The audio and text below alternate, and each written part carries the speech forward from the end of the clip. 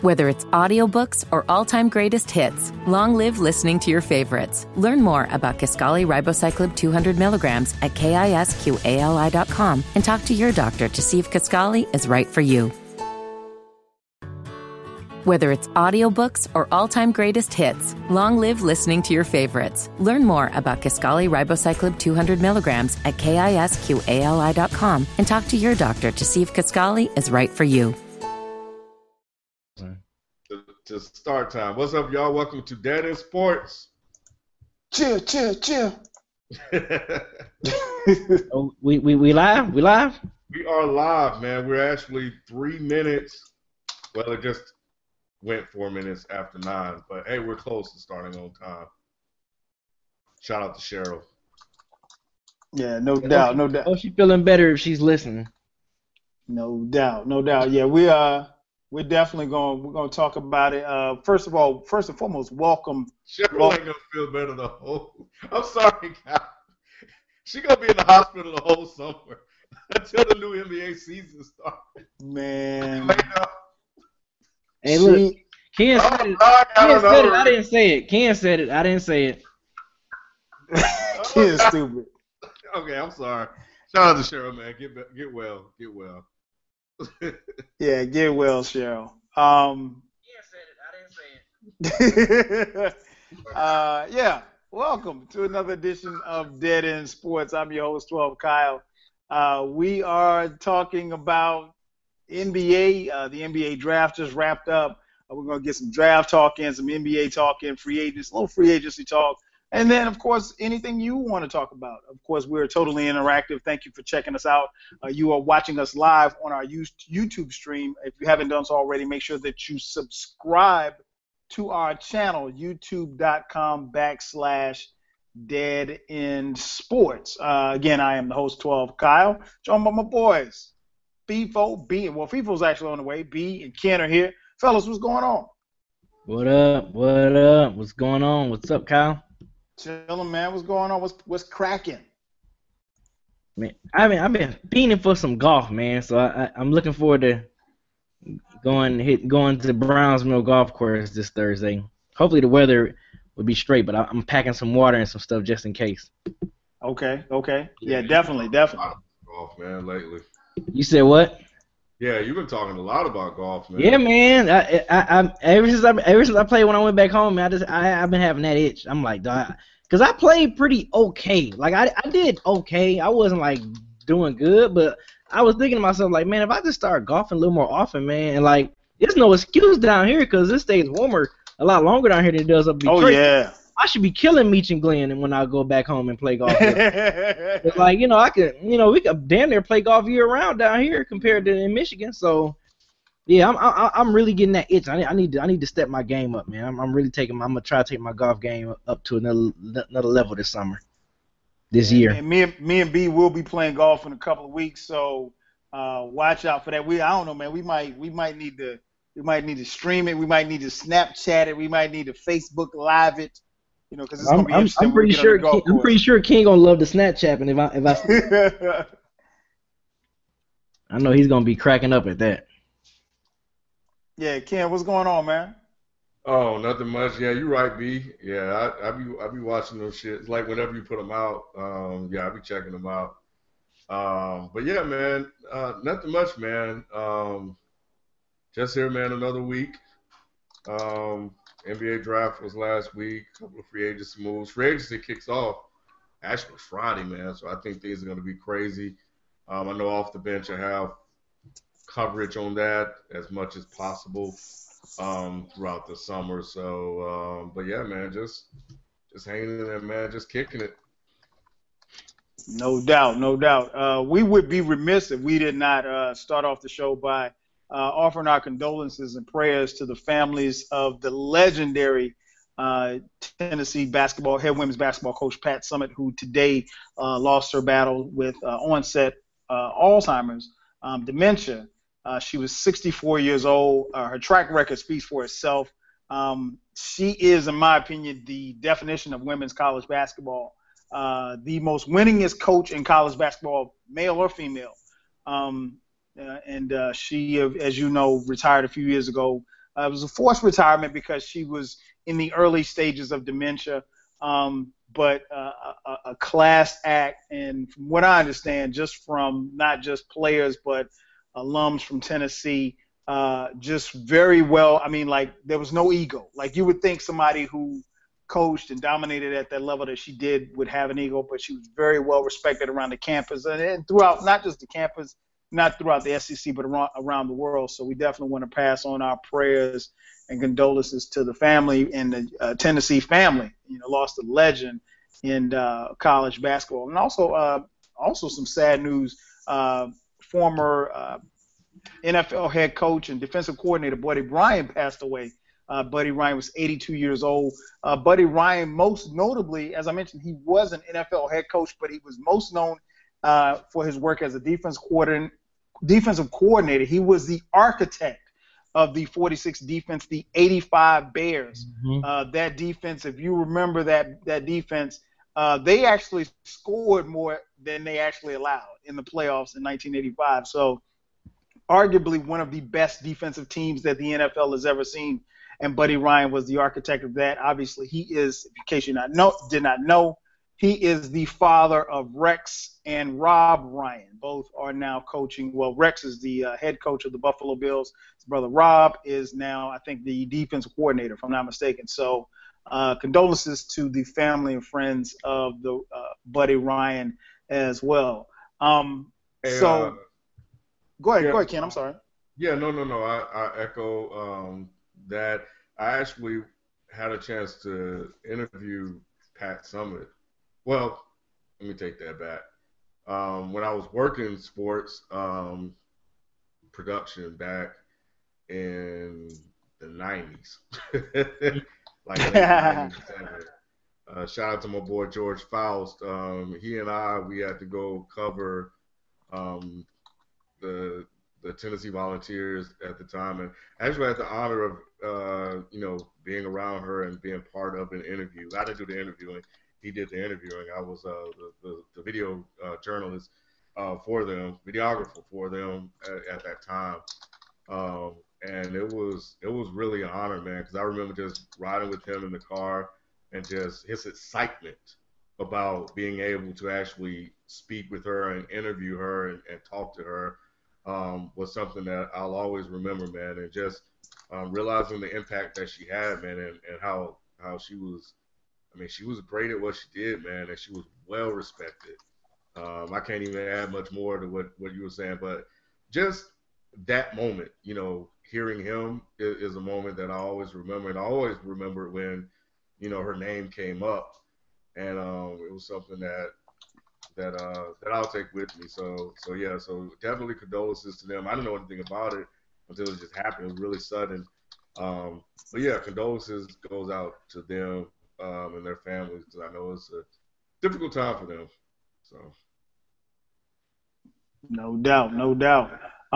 So like I said, primarily we're going to be talking about the NBA draft. We're going to get some thoughts on NBA free agency. I actually want to go back a little bit because if you saw last week's show, we had a lot of stuff to cover, obviously, with the NBA Finals. One thing we did not get into, and we don't have to stay on it long, but I got to get you guys' opinion on, we did not get a chance to address the elephant in the room. There was some discussion brought on by Mrs. Curry that the NBA was rigged and or fixed. And so obviously this playoffs, we saw a lot of, let's just keep it real. We saw a lot of bad calls. We saw a lot of bad calls in every series. We can't ignore that. So B, I'll start with you, man. Do you think that there's a realm of possibility that, I don't want to ask it, do you think it's fixed, but where does all of this come from? Where does the notion that, because the people who always say something about the NBA is fixed, usually their team is losing or their team is lost. Right. So what is the root of all of this, and where do you think that's going? I think it's just coming from, and Ken, correct me if I'm wrong. I just from the recent years of watching NBA, it does seem like just the officiating has just gotten horrible. I don't remember just growing up watching college basketball and professional basketball throughout the 80s, 90s, and part of the the first decade of the 2000s, I don't ever remember like calls being so bad, like, and not just really one-sided, but like both ways where you're questioning every call that's going down. Like, wait a minute, that wasn't a foul. Or damn, he traveled. Or wait, that like that, he didn't touch the ball. Like he touched the ball. Like it's just officiating just across the board has just been really, really suspect over the past.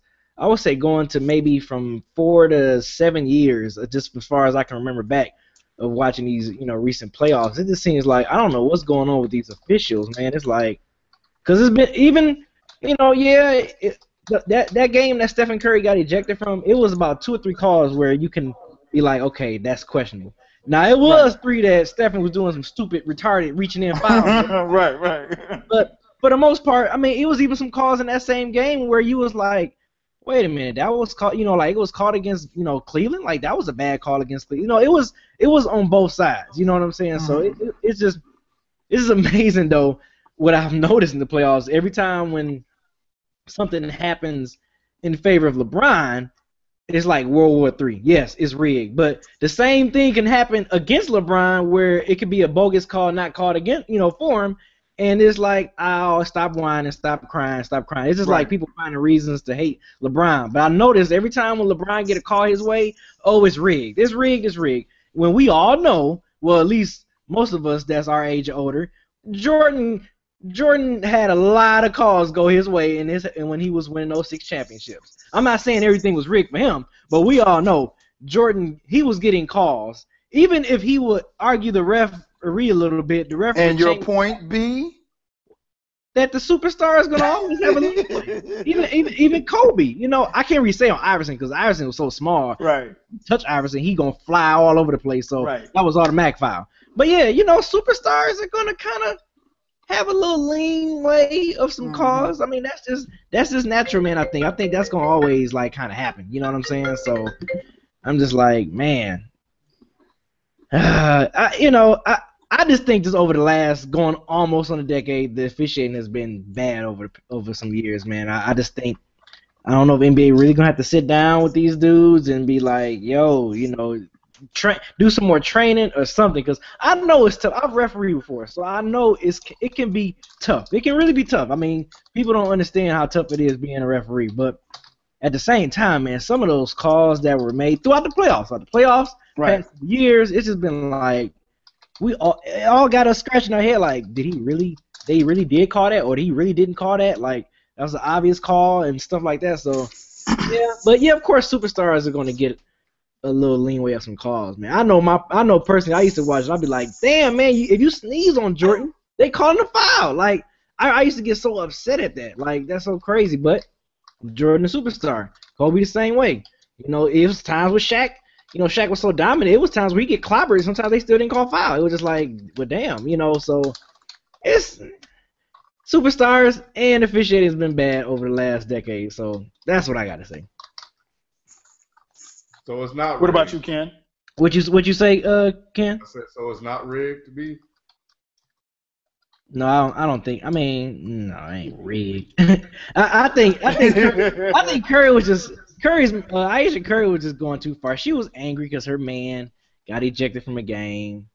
I don't think that was as rigged. Because it wasn't rigged when the Golden State came back on OKC 3-1. So exactly. Now Cleveland came back, is rigged. I mean, you can.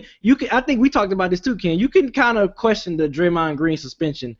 That kind of shifted that series. That really shifted that series. But for the most part, when OKC lost that 3-1 lead, we wasn't saying, exactly, it's rigged for Stephen Curry. You can make a case that Draymond could have been suspended 2 or 3 games for kicking a man in the nuts. I just think sometimes though, Ken, you just gotta, you know how the LeBron hate is like on another level, man. Because we're in this social media age. I really feel like if Jordan was in the Twitter era, you would probably have a lot of that too. You would probably have a lot of the so-called Jordan haters as much as the Jordan lovers, you know what I'm saying, in social media. So I just think with social media now, everything is just magnified times 100. Come on, Ken, if we had Twitter back in 95, 96, come on, man, stuff would have been amplified like 100 times. I think you're absolutely right that the officiating has been bad on both sides. We've seen it in the San Antonio OKC series. Like Kyle said, there were incidents, there were situations after the kick where Draymond was, teetering along the lines. He wasn't suspended for either of those. Um, but I think the biggest thing for me, going back to what you were talking about with the officiating, when I get a scream that, oh my God, what are you guys doing on both sides, then yeah, it's a problem. And I think that it's complicated to call the games now with the high level of scrutiny that they're under, and possibly with the additions to the rule book in today's world, because apparently that rule book is insanely thick. Um, but I can't say. Well, I'm not gonna even say anything negative about Aisha. I understand her situation. I know exactly what she was going through. She was just hot. That's a valid human response for her man. Mm-hmm. Say what you want to say. You know what I'm saying? You have to deal with the repercussions about it, but you just reacted. Right. Exactly. Exactly. Yeah. So it is what it is. But I'm not gonna fault you for saying that. So you just flipped out, and and that's that. So, but I think that if you asked me this question a couple of years ago, say early 2000s, Sacramento, LA Lakers, Mm-hmm. if you asked me if the NBA was rigged back then, I would tell you yes. If you asked me, was the NBA rigged when Boston played LA in Game 7, when they were up 3-2 and they had to play a deciding Game 7, and they got a lot of calls in the fourth quarter, a lot of free throws. I probably would tell you the NBA was rigged then because it was highly favorable for LA. Yeah. But looking at this series, like I can go to OKC and look at them not suspending Draymond Green. Right. I can look at, Draymond kicking a couple of people afterwards and not being suspended. He said a couple of people. Yeah, he hit about 2 more people. And I just think that I completely agree. Look, we'll be a fool to not acknowledge that Draymond being suspended didn't tilt the series. Mm-hmm. Regardless of whether or not they were at home with, I still say they were at home with the tie game, at halftime. But the fact is, it tilted the series, man, and it is what it is. That happens, and it's unfortunate for the Warriors, but I wouldn't say that it was rigged because of that. I would say that Draymond he just played with fire, man. He played with too much fire, and to me, like I said on the show before, I think it was really the NBA trying to make amends for not getting it right in OKC. Yeah. And that's all. That's all. That's the way I look at it. I don't look at it like they were trying to extend it to a Game 6 or anything like that. I've looked at it. They were like, oh man, dang, why'd you do this, Draymond? Because now we have to do something. Right. Now we got to do something. Yeah, I think you make a great point. I think and it goes back, and I know you guys probably remember this. This was, I want to say, maybe around 2000, 2001, something like that, where the Bucks were in the Eastern Conference Finals or maybe the semifinals, and Ray Allen was with the Bucks, and he made a comment that the NBA only wants to see big market teams. Well, now, of course, this was before OKC came into the picture, but he ruffled a lot of feathers because he was basically saying, like, the NBA doesn't want to see a team like mine from Milwaukee, from a small market. At that particular time, Boston was going, to the finals, and, Philadelphia, all of these major markets, and, teams like Sacramento and teams like Milwaukee weren't making it to the finals. So, and he ruffled a lot of feathers. And then, of course, you had the Tim Donaghy scandal, and I think basketball is a sport that is one of the few sports where the officials can indirectly or maybe even directly have some input on the outcome of the game. At the end of the day, Kyrie Irving hit that shot. At the end of the day, LeBron hit those shots. at the end of the day, Steph Curry missed those shots. Klay Thompson missed those shots. So there's nothing rigged about that. It's not like we watched a play or a production. Somebody mentioned about, Ayesha Curry's comments. While she is entitled to her opinion, and Ken made a great point, it comes with repercussions. You can't go and speak out against your husband's employer. In some lines of work, that can get your husband fired. If you think I'm lying, go say something bad on social media about your employer. Most of you probably don't even disclose who your employer is. But I know for a fact, if I said something bad about my employer, I'm probably going to get called into the office. And it's probably not going to be cool. And, it's kind of hard for me to explain to my family why I got fired because I was tripping online. Some stuff, it's the era in which we live. Some of the stuff, maybe sometimes you should probably think and keep that stuff to yourself because it just opens up a different can of worms. Now, if she really felt like, the NBA was rigged, then, keep that to yourself because as a spouse, when she speaks for him.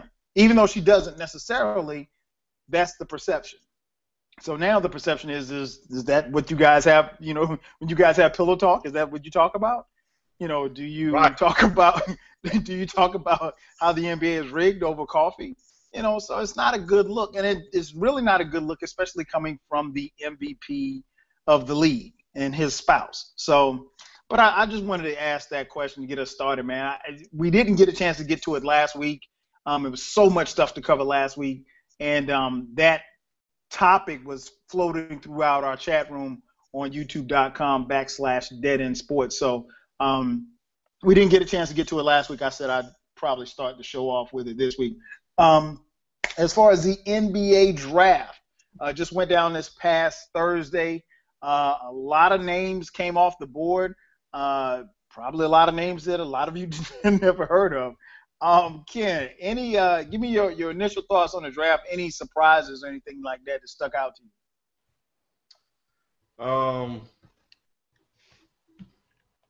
I was surprised Boston didn't make a move. Being at that third spot, they were in a tough spot because there really wasn't anybody that was there like it was last year when you had Okafor drop.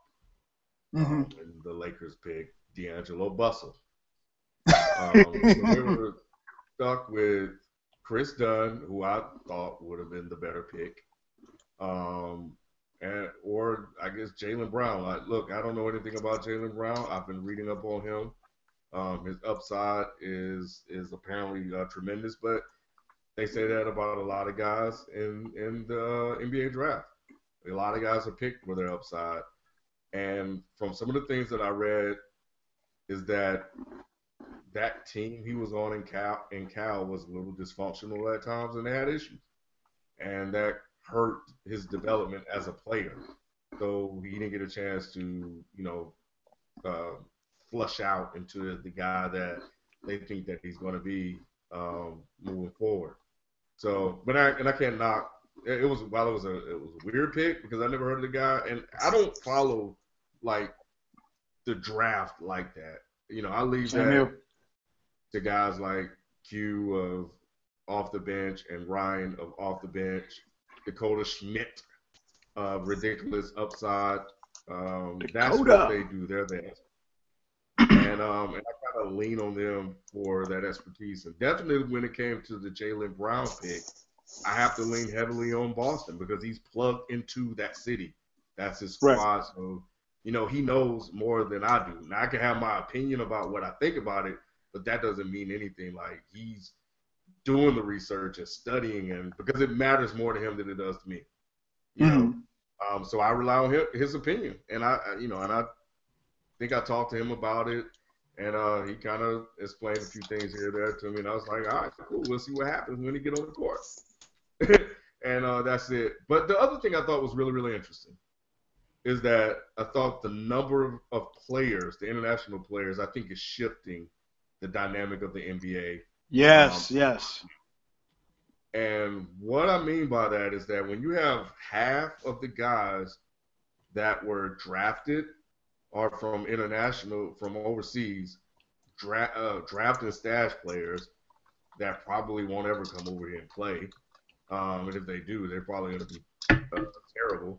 But when you have guys like that, what that is doing is that is pushing potential first-round talent into the second round. Mm-hmm. And I can't necessarily say that was the case with Draymond Green because I don't know his draft profile, but we can look at a guy like Draymond Green as an example based on what he turned out to be. He could have been a late first-round pick, maybe the last player in the first round, but he got pushed to the second round because of the international drafting that's going on. And B sent us something that was really interesting that really broke it down, like all the way down in terms of the international players' impact, in the NBA after they've been drafted. Really good read. And so I'm looking at that because there were a couple of guys in the green room, Deontay Davis and Scal. I can't even say his last name. Deontay got pushed into the second round by one spot. Right. And it's unfortunate because he was set up by a lot of people making him think that he was going to go in the first round and that he was going to probably be a high round pick because they invited him to the green room. And the NBA invites these guys to the green room based on where they think they're going to land, and it doesn't happen. So he's sitting there looking like boo-boo the fool. But that's not to say that the man don't have talent, right? Or that the man can play, or that any of these guys in the second round that were picked in the second round can't play. We don't know, and we'll find out. And we'll find out when they get on the court and if they make the team, and if they play in the summer league, and we'll see if the international drafting had any effect on that. But those were really the two things that stood out to me the most, was that the high volume of international players drafted and the impact that's having on American players and some of the college players' draft status. And I wonder if at some point they may have to look at how the contracts are paid in the second round. But anyway, that's a whole other conversation, which I'm nowhere near qualified to discuss. So, but just a thought. What about you, B? Your take on the draft? Any surprises? No, nothing. I mean, the first, I say about 8 picks was pretty much where I expected for folks to go. I actually, I actually thought Chris Dunn was probably gonna be he was top 5. I'm sorry, I'll take that back. I was about to say I thought he wasn't top 5, but yeah, pretty much, the top first 8 picks we got. Jamal Murray was 7, I believe, and Marquise Chris was 8th, and 9th. Yeah. After that, it was I didn't expect Thon Maker to go 10th. I thought he was gonna be maybe 12, 13, 14-ish. I didn't think he was gonna be top 10. Not saying that I'm not saying he's not top 10 level, but he just always been that mystery guy, out of coming out from, I think he's from Australia, where they played in Australia. And man, talk about length. That Milwaukee squad got nothing but lanky lengths up on there. And so if he can fit in with that system, man, they're gonna be a dangerous long ass team to go against. But I mean, for the most part, it pretty much. I was hoping my Pistons was gonna get old boy from the point guard. He got picked right before we did. Wade Baldwin. I want us to get him because I want us to have a good serviceable backup PG. But we'll see what big boy from Marquette to do. But other than that, the draft didn't really surprise me. I mean, I'll be lying to you if I say I wasn't sitting here just to see what the Pistons were gonna pick. Because once the Pistons made their pick, I changed the channel and started watching something else. So it was just I was staying tuned to see who the Pistons was gonna get. And once the Pistons picked their guy, I was like, all right, I'm good. Whatever. I got to do some more research on the guy they picked in the second round though. But it's I'm always watching for home team, man. But yeah, like I said, other than that, nothing shocked me. Nothing was just oh my god, I can't believe Brandon Ingram dropped down to 6. You know what I mean? Nothing shocked me. So yeah, I thought the draft was pretty much predictable. With the exception, with the exception of the Thon Maker going 10th, that was about it. But that was a small little surprise. That wasn't too crazy. Yeah, I agree with you. I think when I'm looking here at the I saw a little bit of Jaylen Brown, who went, like you said, number 3 to Boston. Saw a lot of Chris Dunn.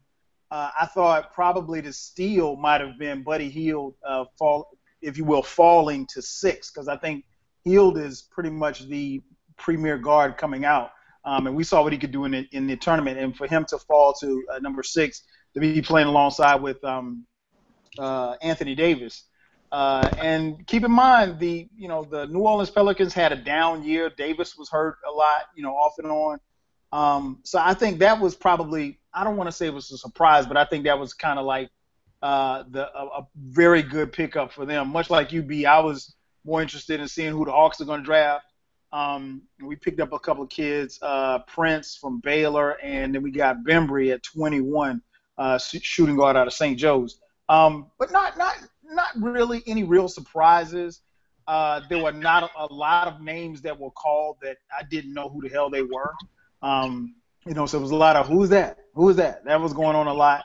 And then, when you get the foreign players, there's anytime this happens, there's going to be some backlash. As far as whether or not, the game is quote unquote leaving us or whatever. I don't necessarily know that. I mean, but it says something when you have guys get drafted, like some of these guys we never heard of. Then you have a guy like, what's my man, Perry Ellis at Kansas, who, I graduated from college in 1996. Perry Ellis came in the same year as I did, so he's been in college forever. and he still didn't get drafted. So I don't know, man. It's the game is growing, and obviously there was a big trade that went down. So we're going to talk about that as well. But joining us also is our 6th man, our boy Q, and the homie FIFO. Let's go to Q real quick.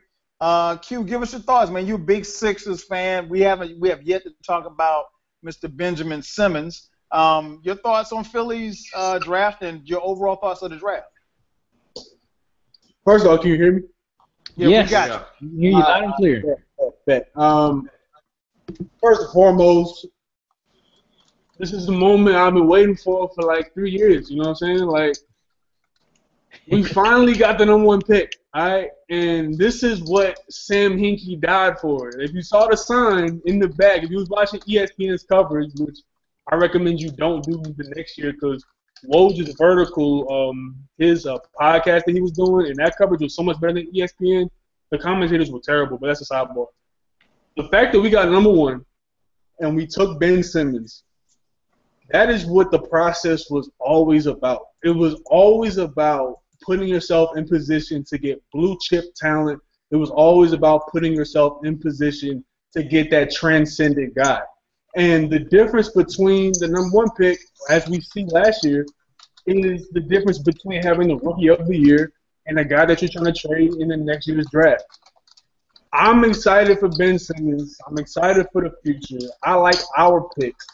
But the thing that gives me cause to pause is Brian Colangelo. I'm not all the way on board with him, especially if those rumors were true that we were trying to trade Noel, Covington, 24 and 26 for the 3rd pick. I didn't like that rumor at all. I thought that was horrible. But other than that, I'm completely in love with our draft. I love all 3 players that we took. We took Simmons, and we took this French dude, Timothy Luwalu, and we took this Croatian kid, Furkan Korkmaz. All 3 dudes have a role on this team, and I think they're going to fill out just nicely. So I'm excited. The process is working. I told y'all it was going to work. It just had to hit that #1 pick soon, and it's working. And I'm just got to see what happens in the upcoming months. No doubt. FIFO, what about you, man? Your early thoughts on the draft, any surprises or disappointments for that matter? I was surprised and a little disappointed that Boston was not able to move some of those picks to try to accumulate veteran talent.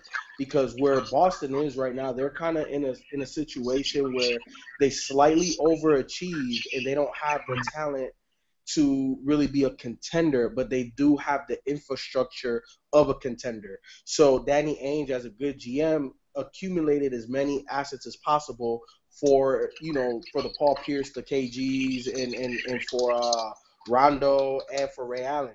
And that's how he got all these draft picks. I really thought he was going to be able to make a move. I liked the rumors of trying to get Jimmy Butler.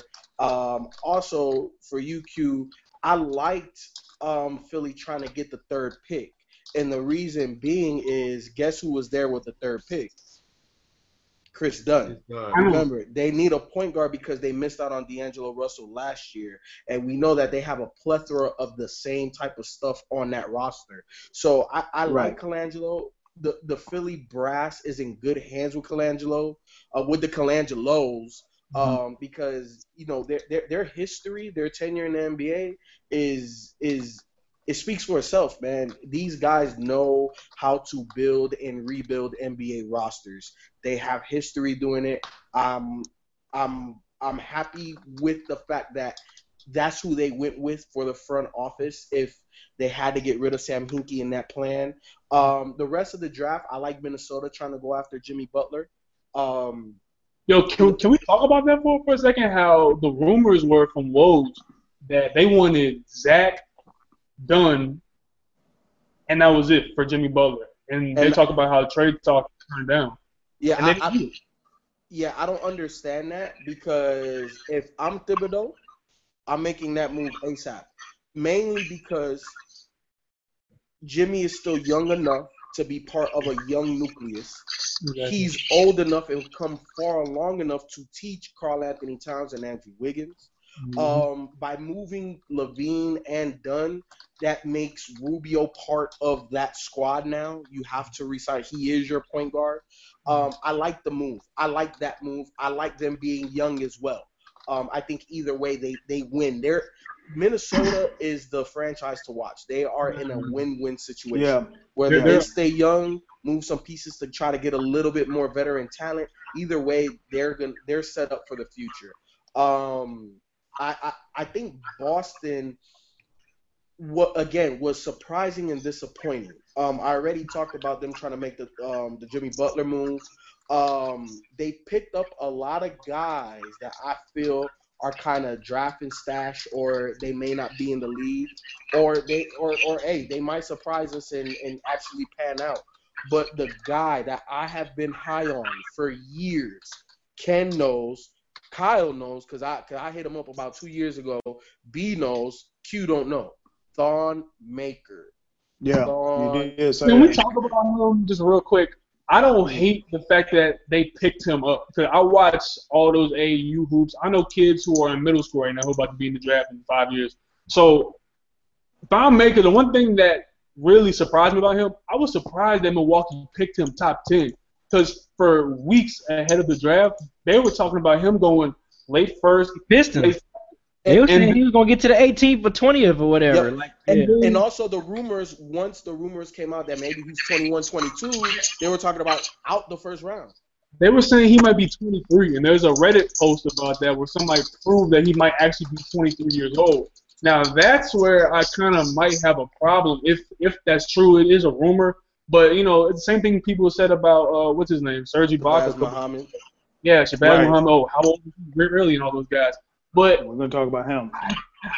I think the two picks that overreached in this draft was Boston, and I think it was Milwaukee. I think Thon could have been there probably around 20, and they could have traded up for him or taken him even early second. Because from what I heard, the buzz was that people were not really high on his shooting, and they were not high on his upside. But Milwaukee is right, because his upside is ridiculous if he can get his shot to where they need it to be. Because he's a Giannis. He's like 2 inches taller than Giannis. His shot, I'm telling you, I've been following Thon Maker and his brother for forever. Trust me. His shot has come a long way, and he has NBA range now. I think he has NBA consistency already. Obviously, whatever his age, I think he's under 22. He's still young, and he will get better. With the NBA, the rigors of the NBA, that's your job. That's all you do. He's already been, working out to get to this point, because obviously he didn't play college ball. Yeah. But the thing I like about Thon Maker is there's not many 7-footers with guard skills. You can't teach a 7-footer guard skills. For me, again, when I evaluate talent, the most important thing are what are the things that we cannot teach this guy that he naturally possesses. He naturally possesses guard mobility. He also has a Euro step. He can attack the basket off the dribble. Now, I think that the thing that holds his ceiling a little bit lower is that he's a good athlete, not an elite athlete. He can move for 7 feet, but he's more of a Porzingis versus a Blake Griffin. You know what I'm saying? Like Blake has guard fluidity. Thon has fluidity, but he's still big. Is KD an elite athlete? Like, does KD really have to jump out the gym? He's like 7 foot. He really got to do all that. He doesn't have to go behind the leg and stuff like that. I don't think KD is an elite athlete, but he is a couple levels higher than Thon. You know what I'm saying? He's not Russell Westbrook. He's not LeBron. He's not at that super elite athletic level, but he's where's the Greek freak at? Where is he at? What's his elite level? The Greek freak. Athletically, yeah. I think he's in that notch below. I don't think he's an elite because he's not super fast. He's just super long. So he makes up more space, but he's not super fast. He's not super quick. He's just supremely long. And Giannis is like Penny Hardaway. Because Penny was long, but he wasn't like a freak athlete. But he was really good. He was really good. But I mean, at the time, Penny was. That's what I was about to say. At the time, Penny was an athletic. Penny was that dude, man. Like he was a big point guard, dude. You got to think. Yeah. At that time, in the early mid '90s, he was 6'7". That was like the second biggest PG after Magic. You know what I'm saying? So and the other thing with Penny is. People, we lost him. Yeah, he said he's like this. He just said he's trying to get some juice to his iPod. Hey Q, man, shout out to your Afro game, man. Your Afro game is on point, brother. Bro, I'm trying to get it right. That's why he look like it's a summer of '75 out here, man. That's what I gotta do. But real quick, I want to talk about Boston because Ryan is not here to defend himself, and this is the perfect time to do it. I'm disappointed in Boston. I'm disappointed in what they're doing right now because I think there's a circle, and Ken will probably agree with me here. There's a circle of Boston fans who really love everything that they're doing. That they think Danny Ainge can do no wrong. They think that he's gonna go out there and trade Marcus Smart and Avery Bradley for Jimmy Butler. And I think that to everyone who's not in that circle, everyone's looking at them like, you realize those guys are not that valuable, right? You realize those guys are bench pieces on a championship team, right? And Boston fans who are trying to justify Jalen at 3, even though mock drafts had him at 7, 8, even 9 at the highest sometimes. The fact that they're trying to like justify that when he would have been there, you have to take Jahlil Okafor, dude. I'm sorry. Like, the fact that you don't have any other big man who can score is just ridiculous to me. You have to take Jahlil Okafor. Jahlil Okafor is a top 3 talent. If he turned down that Noel deal, Danny Ainge is smoking. Because Noel would have helped that defense even more than what it already is. And I think Boston is in such a weird position because they're mediocre, but they're still in the mix. But they're not a real contender. Like, they're not really truly there yet because they need that one marquee talent. But the fatal flaw in their quote-unquote process is that they're hoping that one of these Brooklyn picks will turn into a great guy. And the last 3 picks have been Brown, which we don't know what he could be. He could turn out to be a Jimmy Butler. But then you have Marcus Smart, and then you have Kelly Olynyk, I think. And those guys, they're mediocre guys, man, and we're just waiting to see what Danny Ainge does. And I'm afraid to say it because Boston fans go hate me. The Sixers are in a much better position than Boston is. Much better position. Maybe. I think Boston they have the pieces, I guess, that they could try to get to. But that's interesting. I never really thought about that. Kyle, which GM is going to look at Avery Bradley, Marcus Smart, or Jay Crowder and say, Well, here's the thing, Q, and I think the thing where Colangelo being in Philadelphia definitely helps. I think that's a straw in your hat. I think the difficult thing about Philadelphia is the Sixers have been, bad for so long.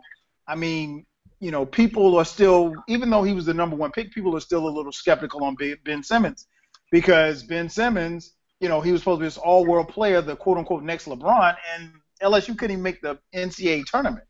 And, I saw Ben Simmons a couple of times. I'll be honest, I didn't see Ben Simmons as much as probably the rest of you guys had. But I saw Ben Simmons struggle against teams like Georgia and Vanderbilt and the SEC play. And, I mean, it's not like the SEC is a basketball league. So if you struggle against teams like that, I'm wondering what's going to happen when you're asked to carry the franchise and you're, 19, 20 years old? Well, I think the counterpoint to that, Kyle, is the fact that Ben Simmons, no excuses. Dude, he was that guy at LSU. But I think we're at a stage where people who look at people like Brandon Ingram, they're kind of on this thing where, he has more upside than Ben because he can shoot and he can do all of this stuff. But they forget that he has Mike Krzyzewski, he has Grayson Allen, he has a talented roster and a great system. Ben Simmons went to LSU only because he knew he could play hooky because his godfather was to be a coach. That's the only reason he went there. He mailed in almost every game, and the dude still averaged 20 points and 11 rebounds a game. So what I'm saying is, if you pair him with NBA-ready guys, like people like Joel Embiid, we're still waiting for Joel Embiid to play. But we're going to wait for a while. His ceiling when he was projected was he's either going to be a really good post player or dude's ceiling is Olajuwon. Now, that might be inflammatory to those who liked the Rockets back in the day, but if you watch that kid's footwork, dude, it's really hard not to see a comparison at least. So people in Philadelphia all throughout the media are starting to say, if Embiid plays, and he is on track to play, as Brett Brown has said, if Embiid plays, there's a chance that Simmons might not even be Rookie of the Year because Embiid was supposed to be that guy in that draft. Wiggins is only number one because Embiid got hurt. You have Noel, and you have a whole bunch of cap space. Ryan Colangelo, his whole purpose of coming in was because he has relationships with guys throughout the NBA that Sam Hinkie did. Agents did not want to send their players to Philadelphia because they were like, Sam Hinkie's just going to tank 5 more seasons, even though that's ignorant. But that's what they thought. With Colangelo, right. He has the Raptors ties, he has the Team USA ties, and his dad is director of Team USA basketball. So he's going to be in the ears of all those free agents in Team USA basketball saying, hey, we're building something over here in Philadelphia. We're building something, right? And then you'll get that meeting. I'm not saying that you'll land, but you'll get a meeting, I think we'll definitely see. I think. Go ahead. I'm sorry, Ken. No, I was just saying. I just think the thing for me that was disappointing about Boston is that they didn't make a move, and throughout the days leading up to the draft, that was rumored that they were going to make a move, and it just made no sense based on where they were. Again, like I said earlier, I'm not as plugged into that city as Ryan is, and I have to defer to him on some of the stuff. But just looking at all of the assets and everything that was hyped up, this wasn't just something that was hyped up leading up to the draft. This was something that was talked about throughout the whole year. And, listening to Bill Simmons and, all these other people, kind of brag about Danny Ainge and the position he's in and the things that he's going to do, I was expecting something great to happen. I was expecting our move that he's made before in the past, and it didn't manifest itself. Now, again, look, there were a lot of leaks. There were a lot of rumored trades that may or may not have been true, and based on what Ainge was saying, that people were throwing a lot of stuff at him that didn't even make sense. And look, if that's what he's saying, you have to go with him, and you have to go with what he says. And if he's not getting a move that made a lot of sense for his organization, then you have to stay your hand and just pick on upside and hope that guy turn out to be who they envision him to be. So I think there was just a lot of misinformation out there. There was a lot of hype behind Boston, and Boston really, honestly, just landed in a tough spot, to get the right pick, because they're stuck. They're stuck because they have all of these pieces, which Raph was talking about, Q was talking about, and I'm sure Ryan would agree as well. They have all these like guards and stuff like that, and but they don't have that one guy. And I think if you could have been in a situation where you could have gotten like a guy that could have helped, that you can rely on when you need a scorer or a superstar or whatever, it would have been great. If the Jimmy Butler rumors were true, right? You don't make that move. I don't know, because he would have been. And that's the thing. We don't even know how true the rumors are, because we all know. I mean, the closer and closer you get to come to draft time, and I don't care what sport it is, baseball, basketball, football, there's going to be a whole bunch of rumors and innuendos about who's coming and who's going, who's getting drafted, who's getting traded. Which leads me to my next point, trade. Major NBA trade happened since the last time we spoke last week. Derrick Rose is going to the Big Apple. He is headed to New York City to play alongside Carmelo Anthony and the New York Knicks. A trade that I think surprised a lot of people, because, there was some contention about whether or not it was going to be whose team it was. And, they had obviously the coaching change last year, getting rid of Thibodeau and bringing in, I can't remember the guy's name. No. Who's the Bulls head coach? Fred Hoiberg. Hoiberg, yeah, Fred. So let's start right there. B, I'll start with you, man. Your thoughts on the D Rose trade, man. D Rose going to New York City to play alongside Carmelo Anthony. Can they make it work? I don't know. I mean, at this point in Derrick Rose's career, are we going to look at him as him being, almost going down as the, Sean Kemp, Penny Hardaway type of player, or will this move kind of revitalize him a little bit, kind of give him a fresh start in a new city, a bigger market city? I don't know if didn't he say like if he didn't play for Chicago, he wouldn't have mind playing for New York like in the past, but yeah. It was a shocker though, because by him being in Chicago, the so-called Chicago Sun, you'd have thought Chicago would have really stuck with him and panned out. Rumor has it that him and Jimmy Butler, didn't really get along, but Jimmy Butler had a nice little heartfelt Instagram goodbye to him, so I don't know if that was real or fake or whatever. But if it was real, then I don't see where was the them disagreeing or hating each other. But yeah, it was a shocker. I was just like, man, D Rose, they gave up on him, huh? I guess they feel like they know something that we don't know about D Rose health or something that's on a decline, or I don't know. Maybe they just said let's just wipe our hands clean and start from fresh. Because then I think right after that Derrick Rose trade, it was rumors saying that they was looking to shop Jimmy Butler around. So I'm like, okay, well Chicago right house and just start from scratch. So I don't know if that's still true. Are they still looking to move Jimmy Butler, or are they just gonna make him be that guy and they gonna build around him? But yeah, I don't know if it's gonna work with him and Melo. They have to probably get some more pieces around, but I just don't know at this point in Derrick Rose's career and how he's been looking. Let's be honest, he hasn't looked the best, or not saying he need to look like 2011 MVP Derrick Rose, but just some right. He don't have the confidence no more. He don't have that extra oomph when he's playing no more. I don't know if he's like maybe 85%, not 100% still. I don't know, but. Yeah, I'm not sure if it's going to work like that. No. I mean, also, I think at this point in Carmelo's career, he needs to be the Scottie Pippen to whoever. Like, I don't think Melo needs to be that guy no more. I think he needs to be a right-hand man. You said what, Q? That's a good point. Yeah, I think Melo needs to be a right-hand man to somebody. I really.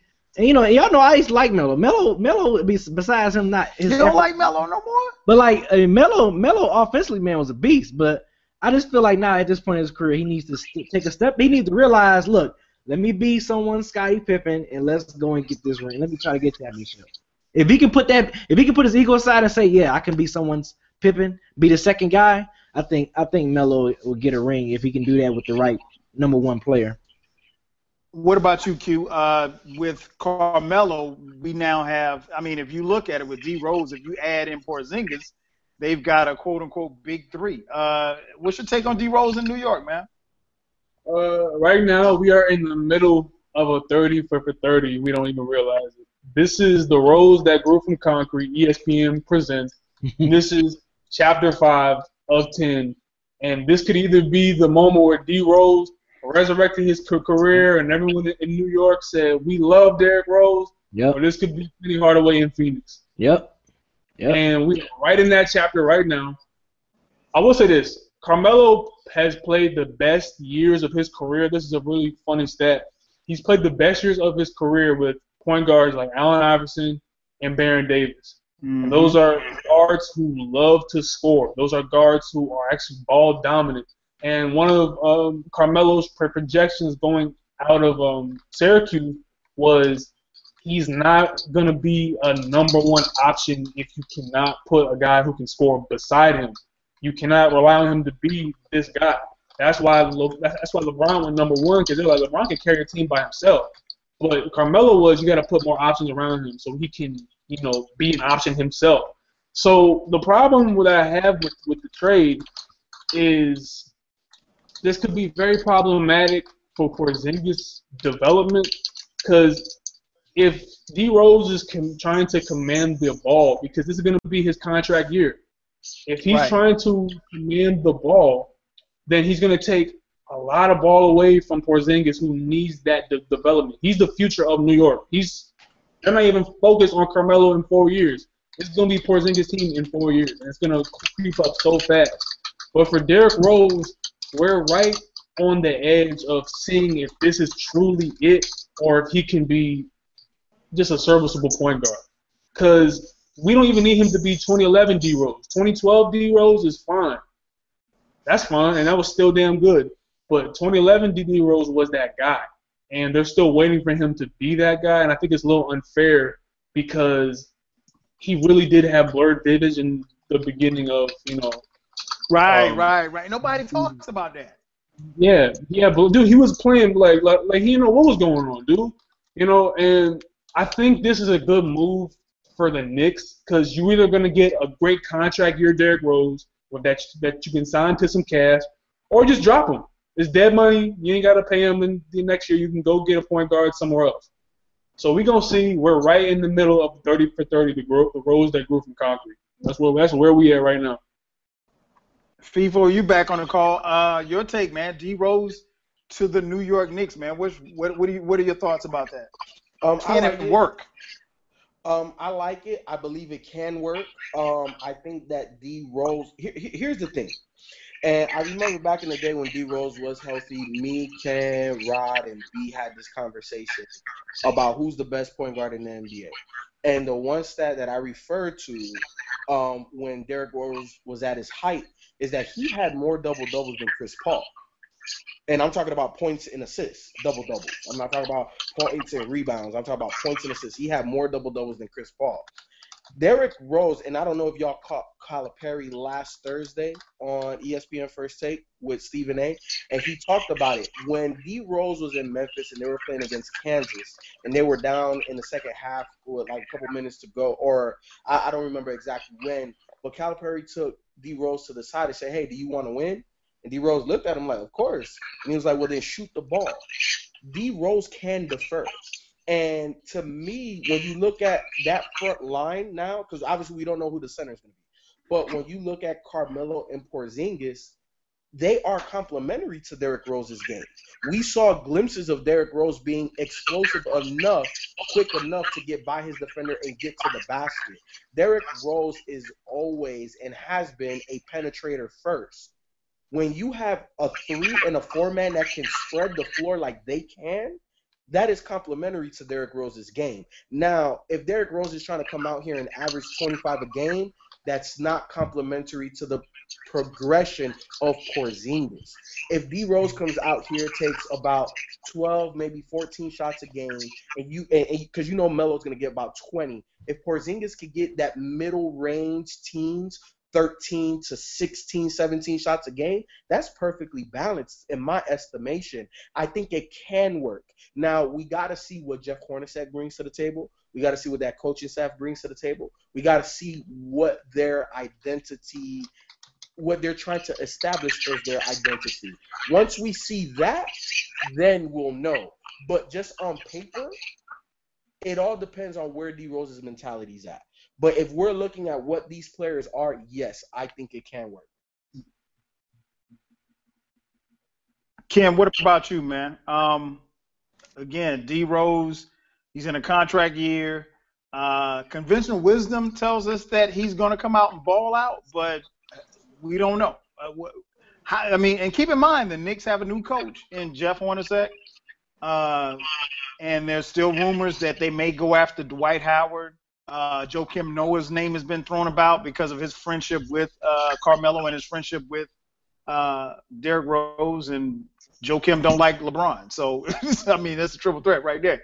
What's your take on D Rose in New York? That's probably why the Warriors want Joakim too. You know he do not like LeBron. Nah, he can't stand LeBron. He got to beat him though. I really don't know, man. I saw it. I felt indifferent to it. I wasn't excited. I wasn't upset about it. It made a little sense because of what was going on with Jimmy Butler. And then they said they were trading Jimmy Butler, and then it didn't make any sense at all. But I think Rose needs a fresh start. You know, he lost his team. And he lost his team because he got hurt. Mm-hmm.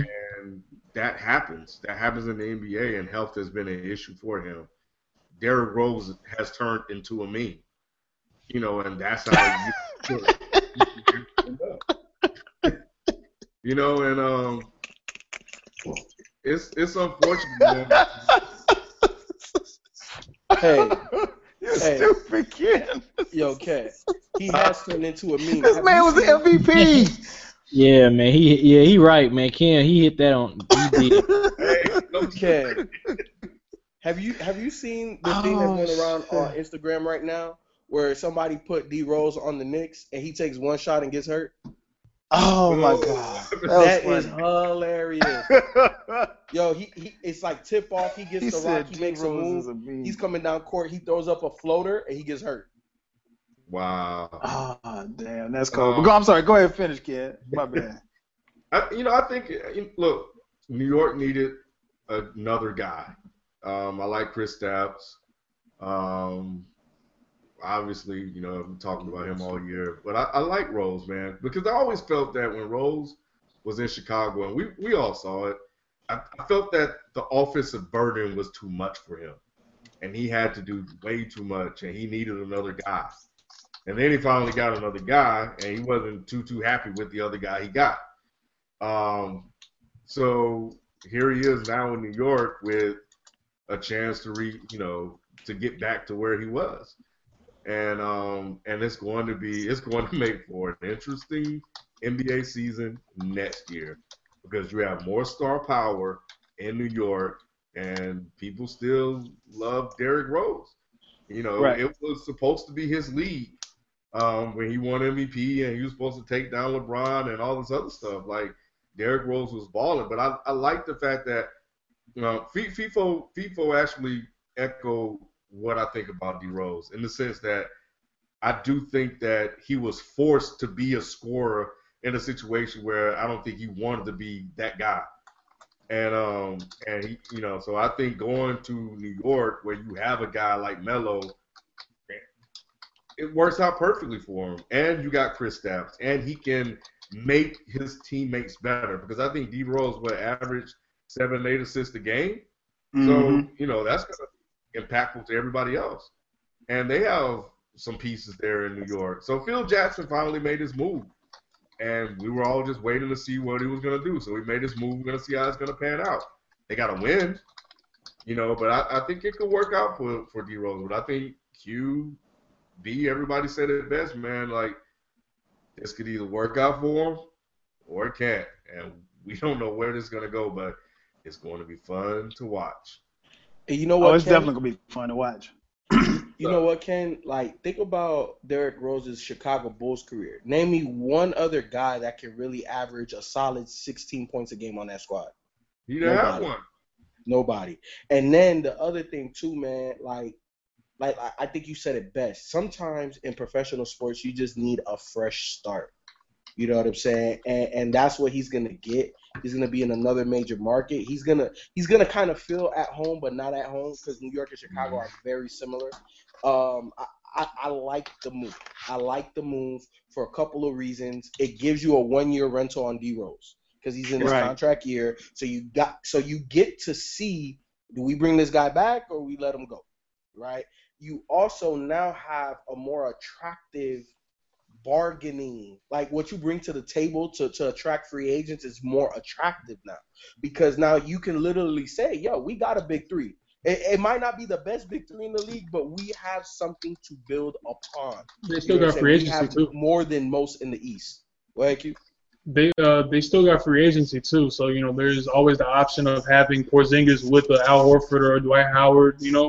It depends. They could have a big four, for all we know. Real quick, I think the thing that D Rose in Chicago, I kind of feel for him, even though I was like, I can't even lie and say that I wasn't hyped when we beat the Bulls when he went down. I was really hyped when the Sixers did that. But when he got hurt, it reminded me of what Andy Reid did to Mike Vick in Philadelphia. And I'm like, you trying to ride him way too much, and then he just breaks down, and then everyone gets on him for breaking down. Like, no, dude, you got LaShawn McCoy right there. Bulls, why don't you go out and get him another option? And Jimmy, his development came on because of Derrick Rose going down. Not a lot of people talk about that. Jimmy was on his way, but D Rose was still trying to be that guy. And they made the playoffs a bunch of times without him, but Jimmy became the dude because D Rose was out. So I think that's where the divide came in.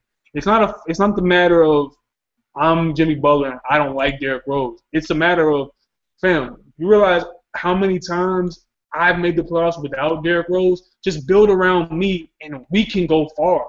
D Rose is not here. He's never on the court. So when he comes back, you're trying to bring back the old guard. Let's move on to the new one. I'm the new guy in town. And I think that was more of the divide, not more of I don't like him. It's just, can we have clarity in the situation that we're having? Is this a two-man team or is this a one-man team with role players? But go ahead, FIFO. I blame the Bulls because they have not been creative enough. When you look at a GM like Sam Presti, it seems like he's always ahead of the curve. And the Bulls were always super reactive. They were always, oh my God, we can't tinker. And I feel like this about Jimmy Butler. I love Jimmy Butler. I think he's a top 3 two-way player in the NBA, and he's only getting better. But I think he's a solid number 2 guy on a championship team. And it's hard to build around the number 2 guy because how the hell do you go get the number 1 guy? You know what I'm saying? And I don't think that they have enough attractive other pieces on that squad to attract another person. So for me, when Minnesota is giving me Chris Dunn and Zach LaVine, I'm making that move. I'm letting Paul Gasol walk. I'm letting Joakim Noah walk. I'm probably trading Taj Gibson and getting some more assets in return. I'm starting Bobby Portis. I'm keeping McDermott. And I'm starting fresh with a brand new core. Because trading D Rose ushered in the end of that core's era. There's no more Joakim. There should be no more Taj. Every remnants of that core, of that Thibodeau team, any DNA that's left of Thibodeau needs to be gone. And the reason why I say that is because Jimmy has a lot of Thibodeau DNA, which is part of the reason why I think there was a lot of friction and conflict, especially with him and the head coach Fred Hoiberg. Because the way Jimmy came up, his story, plus his ascension in the NBA is tough, it's gritty, and Fred Hoiberg is not that. You need to put Jimmy in a situation where he can thrive, and I don't think that that's going to be Chicago. I think you have to move beyond that now, and I think getting Chris Dunn and LaVine in return is better than Jimmy Butler. In my estimation, where I think these guys' ceilings are, their ceilings are higher than Jimmy. Especially, I think Chris Dunn on both sides. Yeah, Chris Dunn. LaVine offensively. So to me, that's a no-brainer. That's a no-brainer. You make. I think they want to trade him though. I think they're itching to trade Jimmy. But the fact is, I think they just want to get another star in return. And I don't think that's going to happen. Right. I think they're going to either get a guy who's on the fringe or they're going to get young talent. To me, LaVine and Chris Dunn, you put that with Mirotic, then you have a nice young core. McDermott. You have a nice young core. You have a nice young core. Like James Harden said, I believe a year ago, that Zach LaVine is a better shooter and he has a better feel for the game than Russell Westbrook did his first 2 years in the league, and he's more athletic. That's James Harden talking about Russell Westbrook's first 2 years. So you pair that with Chris Dunn, who I think is going to be a superstar in this league. I wanted him for the Sixers, but I wasn't going to trade the whole barn for him. But, dude, the Bulls management has been under fire since Jordan was there. The Bulls management broke up so many championships that could have happened with Jordan and Pippen, and that's why Chicago fans hate that management. Because they've never been creative. The problem I have with Chicago is more the fact that they're not looking into the future. They're always living in the moment. They're always right here. It's always right in front of them. It's never, you know what, let's get out ahead of this. You know, you look at people like Sam Presti, Popovich, even guys like the Raptors, you know, Ujiri, whatever his name is. But they're looking towards the future to see who are the guys coming up. If I can flip a guy who's kind of good, but he's never going to be great, for a guy who I think has potential to be great, then let's do that. And the fact that they didn't trade number 5 and Zach LaVine, that's reported by Woj. And Woj does not report no lies. They said that the talks were this close, and then Chicago pulled out at the last second. I'm sorry, Minnesota pulled out at the last second. So if Tibbs is really serious about getting Jimmy Butler, to me that's a low offer for Jimmy. They were trying to get the Celtics to trade Smart, Crowder, and what's his name? Some other scrub. Smart, Crowder, and a whole bunch of picks for them. And Ainge was like, no. So they went to Minnesota, and Minnesota's like, let's think about it. And then at the end of the deal, they said no. So Chicago was kind of like, what the hell? Like, I'm only asking for this much. But to me, LaVine under Hoiberg has a higher ceiling than Jimmy under Hoiberg. Just my take. It's definitely going to be interesting to see what happens. I think, as far as D Rose, going back to him, I think, again, he's in a contract year. If he can stay healthy, I actually think the Knicks have a legitimate shot at making the playoffs. I think they'll have enough. Of course, they're going to have to surround their stars with role players. I'm interested to see how they're going to play offensively because, the perception is that the Knicks will run the triangle offense because of Phil Jackson. Now, of course, Jeff Hornacek, who's the new head coach, he's not really necessarily running the triangle, but they're going to run some versions or some form of it. So I think that's an interesting take. I think it's going to be interesting to see how, like I said, D Rose and Carmelo play off of each other. Again, I think a guy like Joakim Noah would be a great pickup if they could get him in free agency. One, he's not going to ask, at least he shouldn't be asking for a lot of money. And then when you couple that with the fact that Joakim Noah is a guy who's is tough and gritty and grimy, he's from New York, and then also on the flip side of it is that he's not someone that needs the ball. So that's one less person that you have to worry about, and his game won't get in the way of Porzingis and his growth and development. It's going to be interesting to see how he goes from year 1 to year 2. And then again, having another superstar there or another star, if you will, for Carmelo could take some of the pressure off. Now, I will say this much about D Rose. He was able to tune a lot of stuff out in Chicago, maybe because he's from Chicago. The New York media isn't as nice. The New York fans aren't as nice, particularly if they don't feel like you're giving it your all or they feel like you're dogging it. And that's not to say that D Rose has. I think D Rose, for the last few years have been more than anything unlucky. I mean, they have 30 minutes into the first scrimmage of last year, and he gets elbowed in the face by his teammates, and he's got blurred vision. He dealt with that for the better part of 2 months. So, and he still played. the Q made a good point on that. He still played with blurred vision, so I think it's going to be interesting. The Knicks are, if you're looking at teams to watch, particularly early next season, and I know we're a ways away before the NBA season, but if you're looking for team to watch, I would say definitely watch them because it's going to be interesting nonetheless to see how all of these moving parts come together. Now there was another trade on the NBA draft night. Serge Ibaka goes to Orlando. Serge Ibaka leaves Kevin Durant, leaves Russell Westbrook, leaves OKC. He was, quote unquote, unhappy with his role being I think he considered himself like the fourth member of the crew. Q, I'll start with you, man. Serge Ibaka leaving. Your take on that? We need to call the police because Sam Presti, man, highway robbery. This is once again ties back into what we were talking about previously, how some managers and some GMs, they know to look ahead to the future. So you look at the Ibaka trade. Let's just break it down real quick. So the Thunder trade Serge Ibaka, who I believe he's 26, 27. He might be older than that. Some people think he was 29, actually. He seems older. Yeah, to me, he looks like he's 30 years old, honestly. I never looked at a 26-year-old who's, I don't know, whatever. He looks very mature for a 26-year-old, and that's weird. But so the Thunder trade Serge Ibaka to Orlando. Orlando, in return, gets Aaron Ilyasova, Victor Oladipo, and I believe Domantas Sabonis. Yeah, that's what happens. And I like the trade for OKC because Sabonis, as a draft prospect, great rebounder, glue guy. He's going to fill the role that Ibaka did his first couple years as being that bruiser power forward who gets rebounds.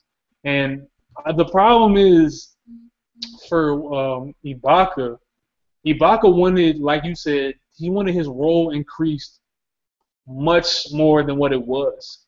And instead of going out and shooting three-pointers, I just always thought he was a back-to-the-basket, get rebounds type of dude. And I guess It's no problem having that guy who can shoot threes, but OKC probably didn't really want that. They're like, why is this dude taking threes? We can just go get more shooters on a less contract. So one, you're going to get Oladipo, who, if Waiters leaves, that's Waiters' insurance. They shoot about the same clip, but he is a much better defender than Dion Waiters. He's a defensive dog on the defensive end of the floor. You got Ilyasova, who can fill that three-point shooting role that Ibaka left at a much higher rate. And then, like I said, Sabonis, you have a great rebounder who can fill the rebounding role of Ibaka. And plus, the genius part of the trade is they are getting out of under the elephant in the room next summer, because they would have had to have paid KD, who's up this summer, and they have to pay Westbrook, and they have to pay Ibaka. So he's like, all right, let's move his contract. So now we can only focus on our two stars. Those dudes, between them, are getting a minimum $250 million guaranteed. So it's going to be interesting to see. And before I pass it off, what was the point of trading James Harden again? That was supposed I think the point was Harden was growing at the time, I guess, and they didn't think Harden would be. I think they ended up paying Ibaka, and they didn't have enough money to give to match Houston, so that's why he just ended up going to the more bread. But I really think if OKC would have had enough bread for him, he would have stayed. I think he was fine coming off the bench being that sixth guy. No, I thought they yeah. Not totally disagreeing with what you said, B, but I also thought a lot of it had to do with at least where we are right now, the league just totally just shifting on OKC and forcing Ibaka to play differently than what they probably envisioned when they kept him. Yeah, I think it's I think that's going to be okay. So now let me throw it in, and I just threw this out to the people in the chat room. Ken, do you think with Oladipo going to OKC, wherein he was the number one option, if you will, or maybe at the very least the second option in Orlando, going somewhere now where he's the third option, he's the legitimate third option? Can he handle that? Well, He might be a fourth option. Oh yeah, that's true. I think that when Oladipo. So first of all, I think that getting Oladipo was a good move because KD obviously approves. I don't think he was leaving anyway, but I think this helps his decision unless he's pulling a LeBron and bigging up Oladipo like LeBron bigged up Shabazz Napier. The way he did Miami, he did the Heat dirty. But anyway, but I like the move because what it can do is that I think Oladipo can play point guard. So, and if he plays point guard, you got KD and Westbrook playing off the ball, and Right. move that offense. That frees up Westbrook a lot more to be a shooting guard and not a point guard. So and allows Oladipo to be a decision maker. Blah blah blah blah blah. So I like Oladipo, man. I think he was one of the best picks out of that draft. Wasn't that Yeah. the Anthony Bennett class? I believe so. Yeah, I think so. Yeah, I think if that was because he was one of the best picks out of that draft. So I like him, man. He's had moments in Orlando. He's had some issues staying healthy, but the kid can play. And I think going back to your question, is he comfortable being a third option? And that's what we got to see. I don't think he proved that he could be a number one option in Orlando or take a team and advance it further to be that guy. But to go to be, a third option might be more suitable for him. And to shift over to play point guard during stretches of the game will work out for him. And I think they needed to move Ibaka anyway, man, because, look, I criticized Donovan all year because I did not like the way he was playing Ibaka. I thought having Ibaka out on the perimeter where he's more effective rebounding and blocking shots just fits to me, but I understand the game shifted and he tried to make the best of what he had. Ibaka obviously didn't approve of it, and he's happy he's leaving. So I like the move, man, long term for OKC. I think Oladipo came off the bench as a six man, so I think he's relieved. Towards the end of the season, they had him coming off the bench as the six man. Yeah. They were trying to put, I think it was Elfrid Payton, Fournier, and then they traded Tobias Harris, and Oladipo was like, I thought we were rebuilding here. What the hell are we doing? So they were like, no, you're going to the bench. So they put the keys to the car in Elfrid Payton's hands, and he was pissed off about that. He thought he was going to be that guy. So I think we're going to see the Oladipo revenge tour this year in OKC. What about you, B? What's your take on the trade? I thought it was a good pick. I think it's if you want to kind of steer Durant and Stan, I think making that move, I think it's a good direction, man. It's definitely you can definitely kind of pick your spots now at the guard position now with him, and you got Westbrook, and Victor plays good defense too. He's a hell of a defender. I know Ken appreciate this. D Wade always appreciate Victor on the defensive end, on the defensive side of the ball as well.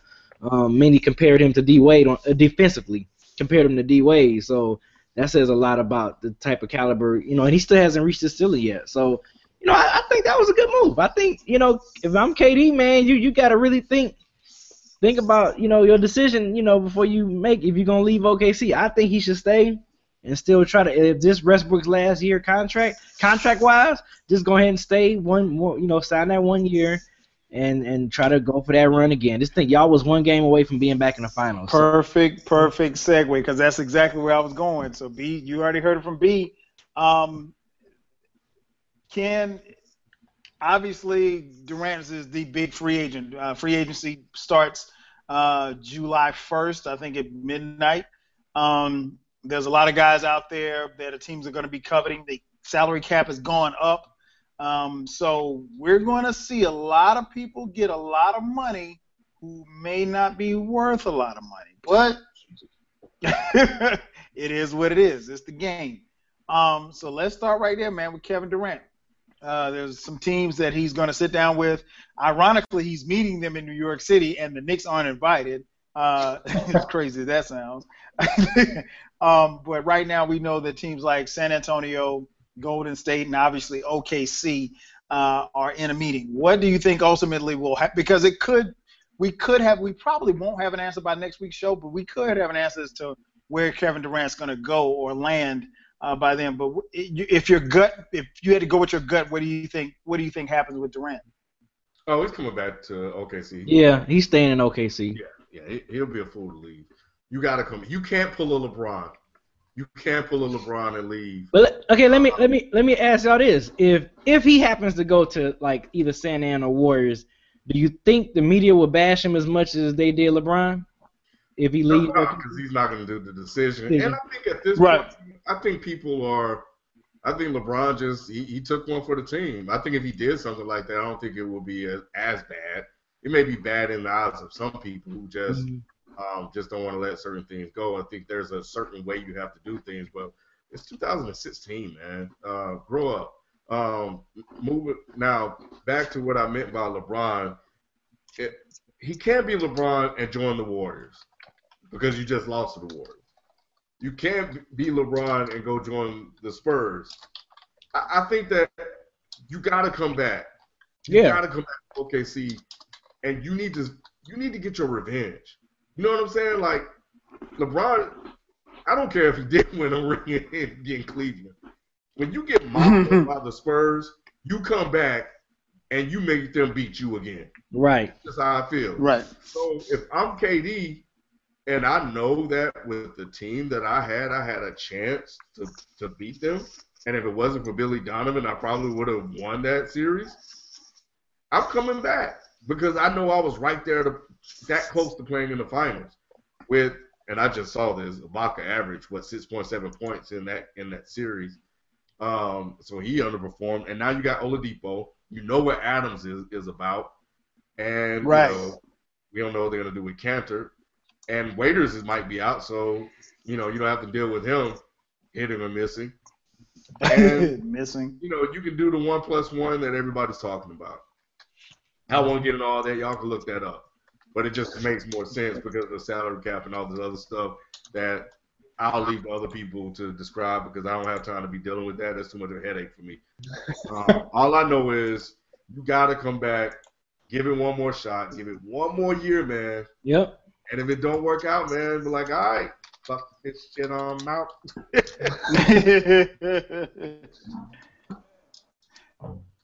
Q, what about you, man? What do you think ultimately is going to happen with KD? You left out two teams that have meetings, Boston and Miami. And Pat Riley is always a wild card. Pat Riley is always a wild card. How can I forget those two teams? My bad. Go ahead. I will say this, man. KD, my gut feeling is he signs a 2-year deal with a 1-year option, which means he gets a 2-year deal. He can opt out after one, just like LeBron did his last 2 years in Miami, I think. And that's what happened. So he's going to opt out probably next year if they don't do anything, like get the ring is what they want to do. They went to 7 games with Golden State. They beat themselves. The question going on in KD's head is going to be, were we really that close? Or is Russell really that far? Right. Is Russell that far, or were we that close? Meaning, is this an irreconcilable difference that just needs to happen, or were we really this close? And the tape shows you that Russell reverted back to his old ways. Now, the coaching has a lot to do with it, so we have to see what Donovan does. He could make a lot of adjustments. His second year is going to be when he implements the system. The problem comes in is, like I said, does KD say, can this even work? Can this really work, or is Russell just not going to ever be good with me on the team? Can we ever do anything? Is it too many Batmans? Somebody got to be Robin. And if there's 2 Batmans, then one of them got to go. So my gut feeling is he takes a 2-year deal with a 1-year option, but Pat Riley is going to get that meeting. The Godfather is going to enter that room. He's going to be like, hey, man, be wait on the way out. This could be your team. Just know you could inherit South Beach. This could be the keys to the kingdom. right here. And then KD will be like, all right, Pat, I feel you. I feel you. But he gonna sign back. But to me, the only two players are Golden State and Miami. If he goes to Golden State, he will be Clyde Drexler on Houston. Everybody's gonna look at him like Clyde on Houston. I don't think he's. I disagree. Wow. I disagree. I 1,000% disagree because KD is way better. He than just jumped Clyde in here. Drexler. And if they win the chip, KD is gonna be 1A. Just know that. If he plays with Steph Curry, KD will be eventually the dominant guy, just like LeBron was with D-Wade. It will happen. Transition will happen. Of course I did, Ken. I wasn't comparing their playing styles or stats. I mean, in the eyes of fans, that was Hakeem's championships. No, of course. But what I'm saying is because where KD is right now, I don't think the fans will see it that way. That's my argument.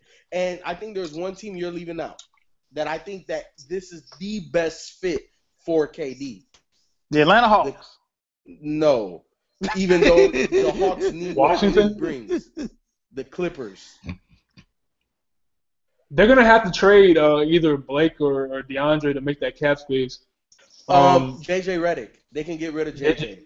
Okay. Make enough cap space. I don't hate it. I think you would have an athletic power forward who can run the floor with KD and Chris. That transition would be insane. I just don't know if KD trusts Doc enough to take it. I don't know if he's going to take that leap of faith. He might do it in 2 years. Doc Rivers, man, he's choked, man. He's choked a couple times, bro. Choked a couple times.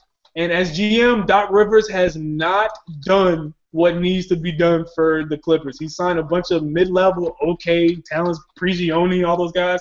They haven't been to where they need to be. Whoa. Here's the thing. The Clippers have a glare. First off, for Doc Rivers' defense, the first couple of years, he handled everything, including day-to-day. That's a lot, okay? Mm-hmm. But now he has his own GM, I believe. And I can't blame him as a GM because he got a whole bunch of veterans that can play. They have one glaring weakness on that squad. It's the three. And he has tried to fill that void. I give him credit for that. Now, as a coach, if we're going to talk X's and O's, he's elite level. So I'm not even gonna entertain that argument. As a GM, I'll entertain that argument. He could do better, but he has not done a bad job. He has completely transformed that Clippers organization, how they're viewed in the league and everything. And you cannot understate that. Question to everyone. Are you going to leave a team that blew a 3-1 lead for a team that blew a 3-1 lead 2 years ago? No, I'm not. No, I'm okay. Not. And I think I'm just asking. I think that's where you have to kind of look at logic. And Ken touched on a great point. If you look at, and we talked about it ad nauseum, so I won't go into it. But if you look at where LeBron was when he lost to San Antonio, we all, to a man, felt like LeBron should have come back to Miami, even though he didn't. He left for Cleveland. And we all questioned the decision as to where, not the decision, but we questioned his decision to leave South Beach and leave D-Wade. You did. Pat Riley. Y'all did. What you said, LeBron made Dwayne Wade's career. I did, and I still stand behind it. D-Wade ain't going to win nothing without Bron. We know what argument. Look. We know what argument that started. To answer your question real quick, just to throw another question out there, would you want to have Russell Westbrook or CP as your point guard? Because you just said that the reason why they lost a 3-1 lead is because Russell Westbrook reverted back. And you mean to tell me that you could go play with the best leader in basketball and you're not going to at least think about that? Really? Come on, man. But CP3 was the only one playing. At least when they lost to Houston, he was the only one that was playing. We was at freaking Twin Peaks. We saw Blake Griffin was making bonehead plays. DeAndre Jordan was somewhere lost. CP3 had to yell at him a couple times because he was making bonehead plays. CP3 was the only dude out there playing like he wanted it that whole series. Right. The rest of the team didn't follow. CP3 was he was in the same predicament as Draymond Green was in the finals.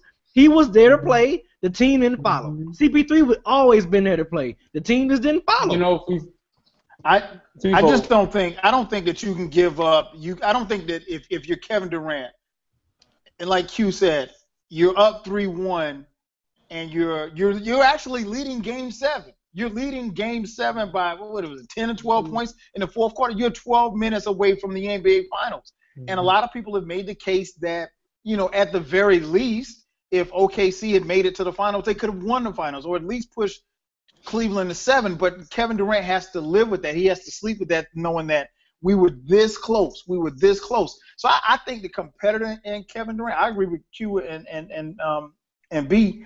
I think you sign a 2-year deal with the 1-year option, and then after that, because you can't make a long-term commitment to OKC without knowing exactly what Russell Westbrook's going to do. But I think this team is right there. I think OKC, as it stands now, if they bring everybody back, I think OKC I think they could come out of the West next year. I think they have enough to win it all. To answer your question, the problem is, yes, Chris Paul is going to be that guy. He's always been the best leader in basketball besides, you know, probably LB, you know, and the thing that KD would have to factor in is, of their big 4, only 2 of those guys you could play. Besides him, only 2 of those guys that you can play in crunch time. DeAndre Jordan, you cannot play him when they about to change the rule, bro. Are they about to change it? You still got to hit free throws. You still got to hit free throws. And I understand all that, but all I'm saying is this: the point guard, as a point guard, is better than the point guard you're leaving if you go to the Clippers. Yeah. To me, I think the best destination is Washington, but they can't even get a meeting.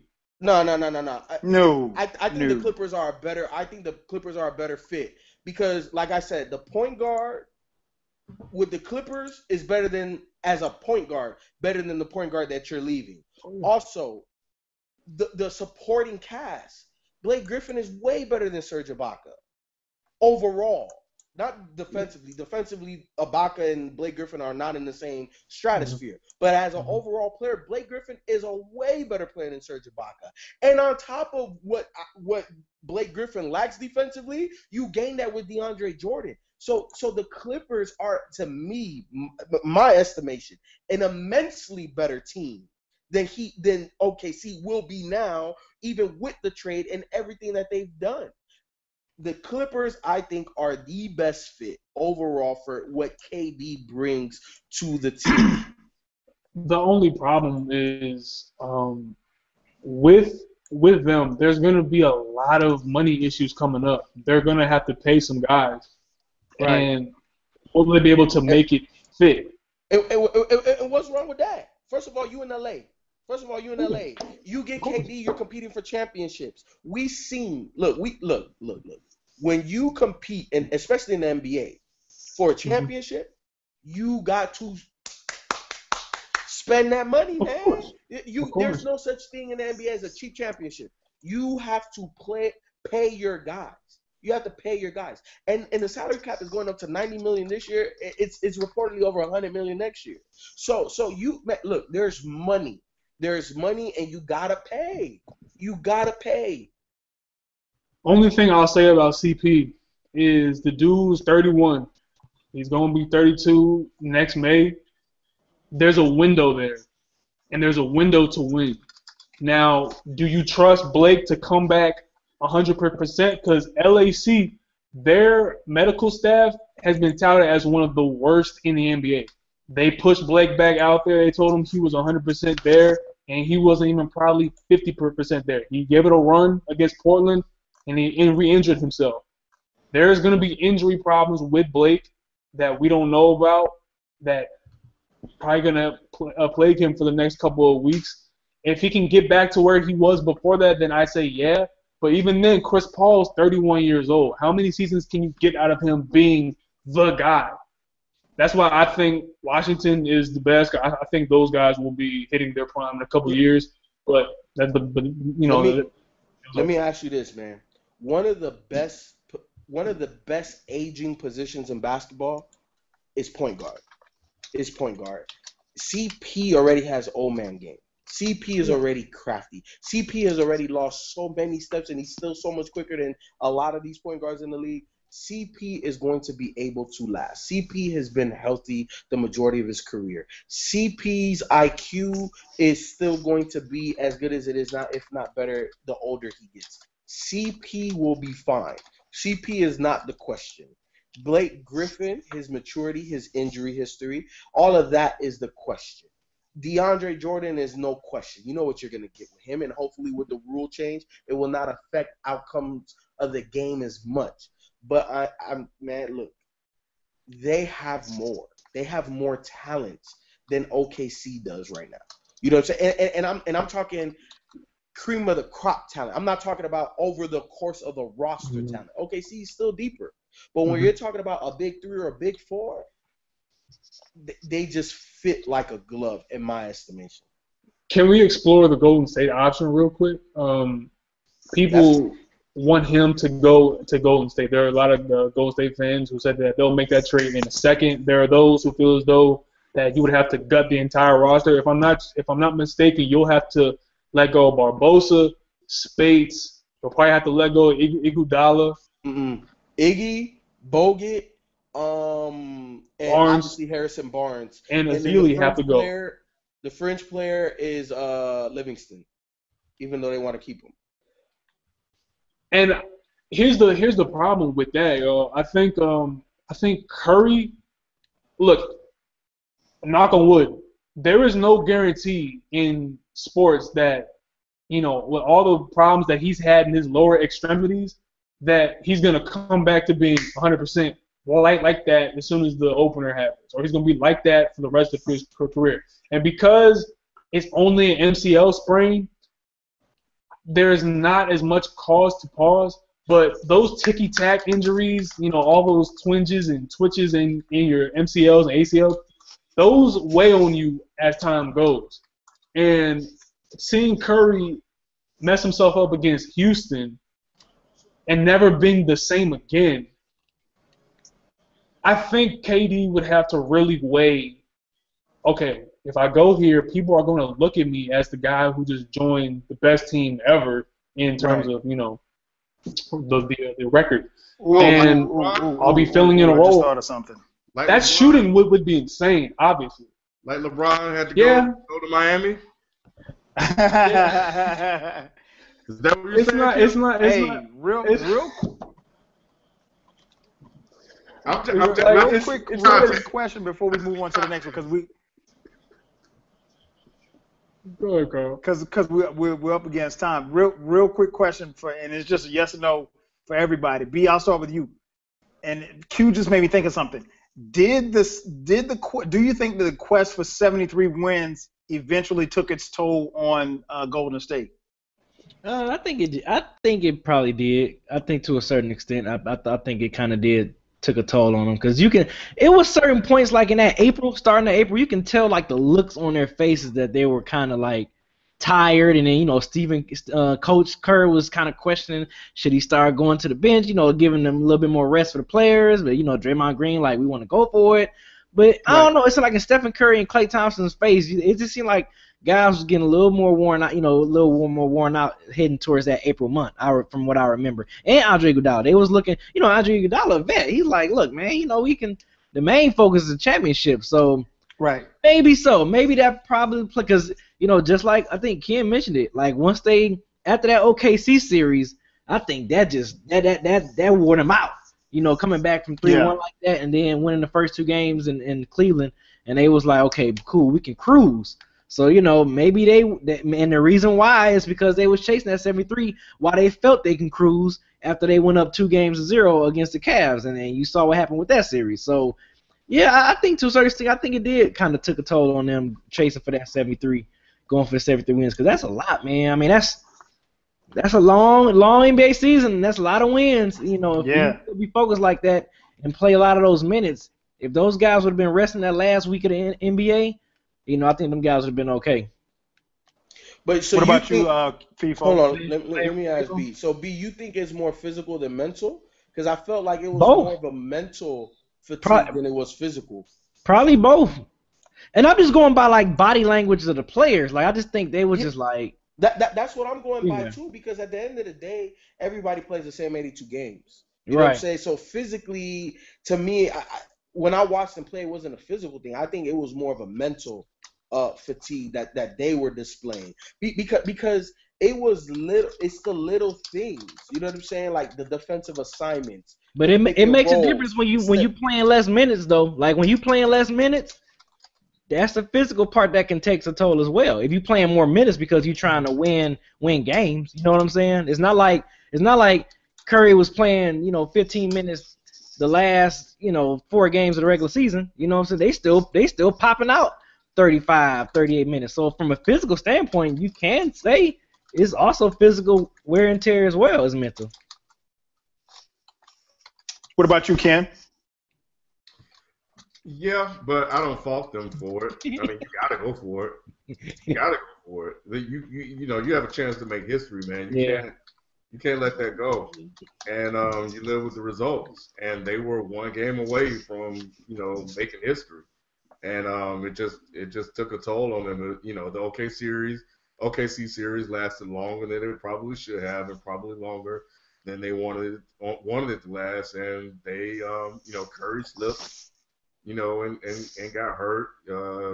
He doesn't need surgery, but people are saying he had his knee, ice on his knee and stuff like that. Now, look, I know I think FIFO has a point in terms of the mental aspect of the game, because in a lot of those games, they were chilling on the floor in the fourth quarter.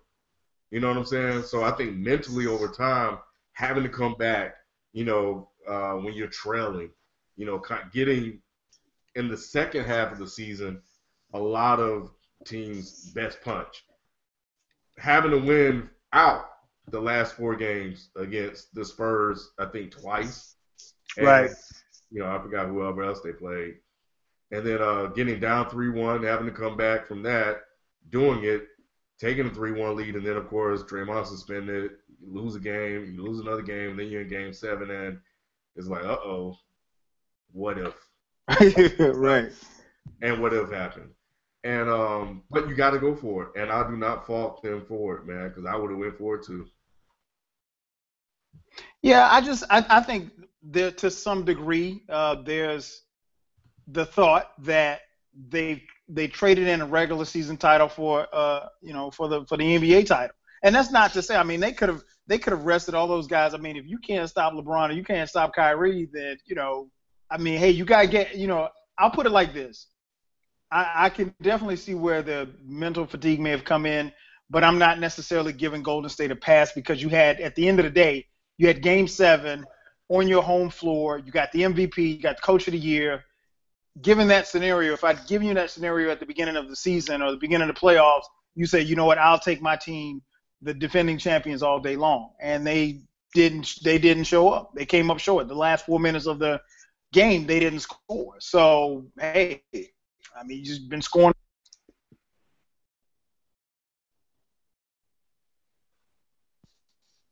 Okay. Yeah, I'm still here. I had a call come in. Okay. But yeah, real quick before we get out of here, the USA basketball named their team for the Olympic team: Carmelo Anthony, Harrison Barnes, Jimmy Butler, DeMarcus Boogie Cousins, DeMar DeRozan, KD, Paul George, Draymond Green, Kyrie, DeAndre Jordan, Kyle Lowry, as well as Klay Thompson. Q, do you think this team is capable of losing and not bringing home a gold medal? Anything is possible. Kevin Garnett tell you that. I don't even know. I like the roster. I don't hate it. I was joking around with Beasley on Twitter. I was like, it's trash, but it's not trash. Anytime you got KD and Klay Thompson, there's always a chance. But I will say this: the biggest mismatch for a lot of those international teams will be Boogie. I think it's going to be DeMarcus's. It's going to be his MVP basically because he's going to dominate all those skinny Euros, man. It's going to be funny to watch that. But they do have a chance to lose it, because I remember we lost, what was it, the year that the USA lost? 2004, they got the bronze. Man, that was the most disrespectful thing I ever seen. Like, the fact that we lost that one, Had it was Iverson, Kobe. Duncan, no, Kobe wasn't on it. It was Iverson, Duncan. It was a rookie LeBron, a rookie Carmelo. Was that the year Vince dunked over that dude? No, that was 2000. That was 2000. Okay, I'm about to say. But one thing we have to keep in mind about that team, though, Q, is that Iverson was the oldest player on the team. He was 30 years old. Like B said, they had a bunch of young guys. You had Carmelo and LeBron. I think he was 20. He might have been 19. They were both like okay, I'm about to tell you. Here it is. Here go the squad. I got it up. Allen Iverson, Stephon Marbury, Dwayne Wade, Carlos Boozer, Carmelo Anthony, LeBron James, Mickey Okafor, Mecca Okafor, Sean Marion, Amari Stoudemire, Tim Duncan, Lamar Odom, and Richard Jefferson. How does Emeka Okafor make your team? They won bronze. Head coach was Larry Brown. Assistants was Greg Pop, Roy Williams, and Oliver Purnell. How is Larry Brown? All right, I love Larry, but Greg is assistant. That's stupid. But you gotta think, this was 2004. Larry Brown was fresh off the championship, so I can see why they. Exactly. And keep in mind too that there was some, I don't want to call it beef, but Larry Brown he had a couple of spells in that in one of those rounds where he didn't play Carmelo or LeBron. And I mean, these guys were relatively rookies, if I'm not mistaken, coming in, or maybe they was coming off their rookie season. Coming off their rookie seasons. D-Wade, Carmelo, and LeBron coming off rookie season. So, I'm surprised any Golden State players are even playing after what just happened. Yeah, I remember Kyrie was tweeting. Kyrie tweeted, I mean, I'm the champ now, so I get to see a couple Golden State guys. That's gonna be funny. I'm like, no, dude, I'm swinging on you if you bring that shit to me. Like, no, don't be talking about how you just won. Like, honestly, like, Clay and Draymond's gonna swing on Kyrie, bro. Watch, Kyrie gonna walk in there doing with no shirt on, like it's the championship parade and get swung on one time, fam. Know that, like, it's not happening for that. No, man, trust me. Those guys have egos, and you won't have that. What you will have is a whole bunch of trash talk. The '92 Olympic team, the Dream Team, known for trash talk. I mean, Jordan ragged on Barkley and all of those guys that he denied rings to, and Jordan was just coming off of the ring, so he was the guy in the. He beat Drexler. He just beat Drexler. Exactly. He had just beat Drexler, and he was about to beat Barkley, and he had just beat Magic the year before. So and he beat Patrick Ewing too. So it was he had a couple of bodies on his team. Oh man. So yeah, that's the Olympic team. Ken, do you think what do you think about this team's chances? Do you think that they're a lock to bring home the gold? Any team with Harrison Barnes on it always comes out. So, I know, man. And look, being the hometown bias, why they didn't put KCP on that squad, man? Like, damn. Let him get the experience. And man, let's bring Kobe back. What's interesting? Right. You know what's interesting? And I'm looking at this roster, and I don't know if you guys peeped this, but with as many dope point guards as we have in the NBA, there's not really a lot of point guards on this team. I mean, it's not guard-driven, really, if you think about it. Because you got Kyrie, and then you got – who else is the other point guard? Oh, Lowry, I guess. Kyle Lowry. I don't really like this roster, to be honest. Damn, Kyle Lowry, I guess. Damn. I'm be honest, Q. Of course, I'm going to watch it. I'm going to root for the team, but I'm not a fan of this roster. And I understand why some guys didn't play. I mean, you don't have a LeBron, you don't have, obviously you don't have a Kobe, but you don't have some of the superstars. But still, I mean, like, this is like the second tier. I think Paul George, KD, and DeMarcus will be enough to get it done. Honestly, yeah. And you got your shooter in Klay Thompson, because you playing Olympics, you need shooters, man. You definitely need. Yeah, you gotta have shooters. And them Euros, Draymond gonna kick a couple people in the nuts, so they're gonna definitely win a couple. See, that was the reason why. To me, that was one of the reasons why the 2004 squad didn't get it done, because they didn't have no shooter. All you had was athletic guys, but you didn't have no pure shooters. You need pure shooters when you playing against them overseas dudes, man. Tell me something. Where's Damian Lillard? Why is Damian Lillard not on this team? Yeah, what the fuck? Did he turn it down? I think he denied it because I think he turned it down. Zika, man. That Zika is scary. That Zika ain't something you want to play with. You don't want to mess around with the Zika. I'm talking about you have to abstain from sex for 4 months. Nah, man, you don't mess with that. Man. You don't mess with that. Yeah, man. So, somebody said Ryan said plantar fasciitis. Okay. Wow, I didn't know he was hurt. Oh, damn. Okay. Yeah. Okay. All right, man. So we're up on our time, so we're gonna get ready to get up out of here.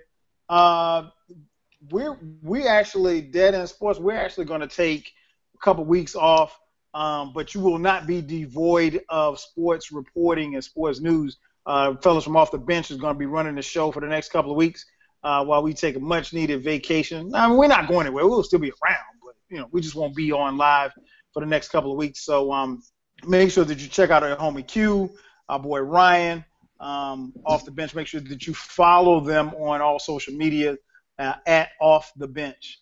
So with that, let's get in our parting shots. B, you got a parting shot? Yeah, go Serena, man. I hope she get her 22nd major Grand Slam title, and tie up Steffi Graf, and hopefully get a chance to pass her when she win Wimbledon and the U.S. Open.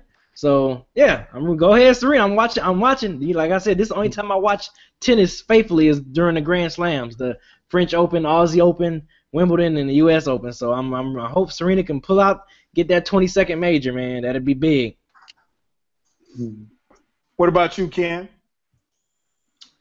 Well, FIFO isn't here, but I wanted to let him know, and I'll text him, that if it wasn't for Dwayne Wade, LeBron would bring it. He wouldn't have any championships. If it wasn't for Dwayne Wade, LeBron wouldn't have came back from a 3-1 deficit.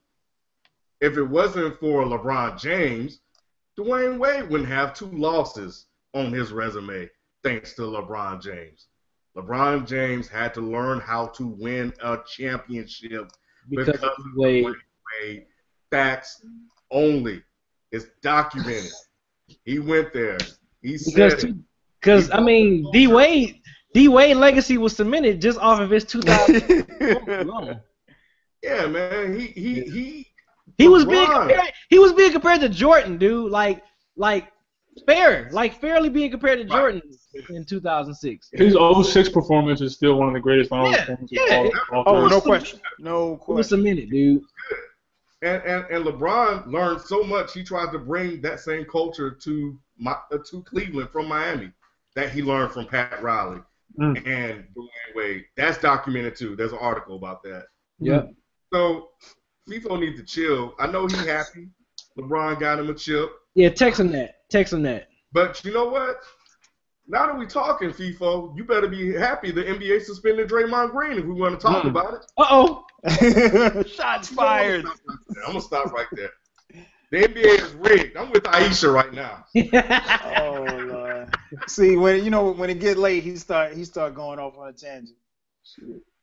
What about you, Q? Any parting shot? Parting shot real quick. Follow Off the Bench at OFFTHA on Twitter. And Brian Colangelo stay the hell away from Harrison Barnes in free agency. We don't need him on this team, fam. We're bad, but dude, we don't need that type of bad on the team, man. Dude disappears way too often. He was trash in the finals. Stay away from him. I don't want to see him even in Philly because I'm not trying to swing on dude. I'm not trying to run up on him and say get out because that's just not what's going to happen here. Stay away from him, Brian Colangelo. Stay away. Oh my gosh! Hey man, we ain't got no bail money for you now. There's no dead end sports want to get your ass out of jail. Hey, look, for the record, because I want this documented, FIFO ran just like LeBron did to the San Antonio Spurs. I just want to get that. Oh man! I'm not gonna go off, but hey, I can only imagine what these text messages are going to look like over the next 15 to 20 minutes. My parting shot is a shameless self-plug. If you haven't done so already, make sure that you check out my podcast, the 12 Kyle Podcast. one of the things that I'm doing on the podcast is kind of different. Is that along with talking about just about any and everything, I do this little thing where I talk about around the anniversary dates. I talk about albums that are turning hip hop albums that are turning 20 years old. On last week's podcast, I talked about Reasonable Doubt, which turned 20 years old. And this week's podcast, which will drop on Friday, will be the 20-year anniversary of It Was Written by Nas. So I got to thinking about 1996 because 1996 is a great year. As I mentioned earlier, it's the year that I graduated from college. Also, I got into a little debate with one of the homies on Facebook when he told me that the 1996 NBA draft was the best draft ever. So I got to thinking, I'm like, nah, 84 was better. Because 84, you had Barkley, you had Jordan, you had Hakeem Olajuwon, you had Karl Malone, you had Stockton. Those are 5 Hall of Famers. And then I said, well, 96 doesn't have, I could only think of 2 Hall of Famers off the top of my head from the 96 draft, Kobe and AI. And then he mentioned, I love for Ray for Jesus. Well, there you go. He mentioned Ray Allen, and he mentioned Stephon Marbury, who probably will go into the based on his stuff in China. So got me to thinking. On an upcoming podcast, we will be talking about 1996. It's my born NBA year. draft versus the 1984 NBA draft. So make sure that you tune in for that. That's going to do it for us, for Ken, for B, for FIFO, and our boy Q. This is another edition of Dead End Sports. We'll holler at you next week. Peace. Peace. Not next week. Yeah. Few weeks. I mean, not next week. Yeah. 3 weeks. Yeah. Off the bench next week. I'll be here. Make sure check out the bench. And shout out to Q Afro, man. That bad boy crispy. You already know what it's out. I love it, man. I love it. We out here. All right, y'all. Peace.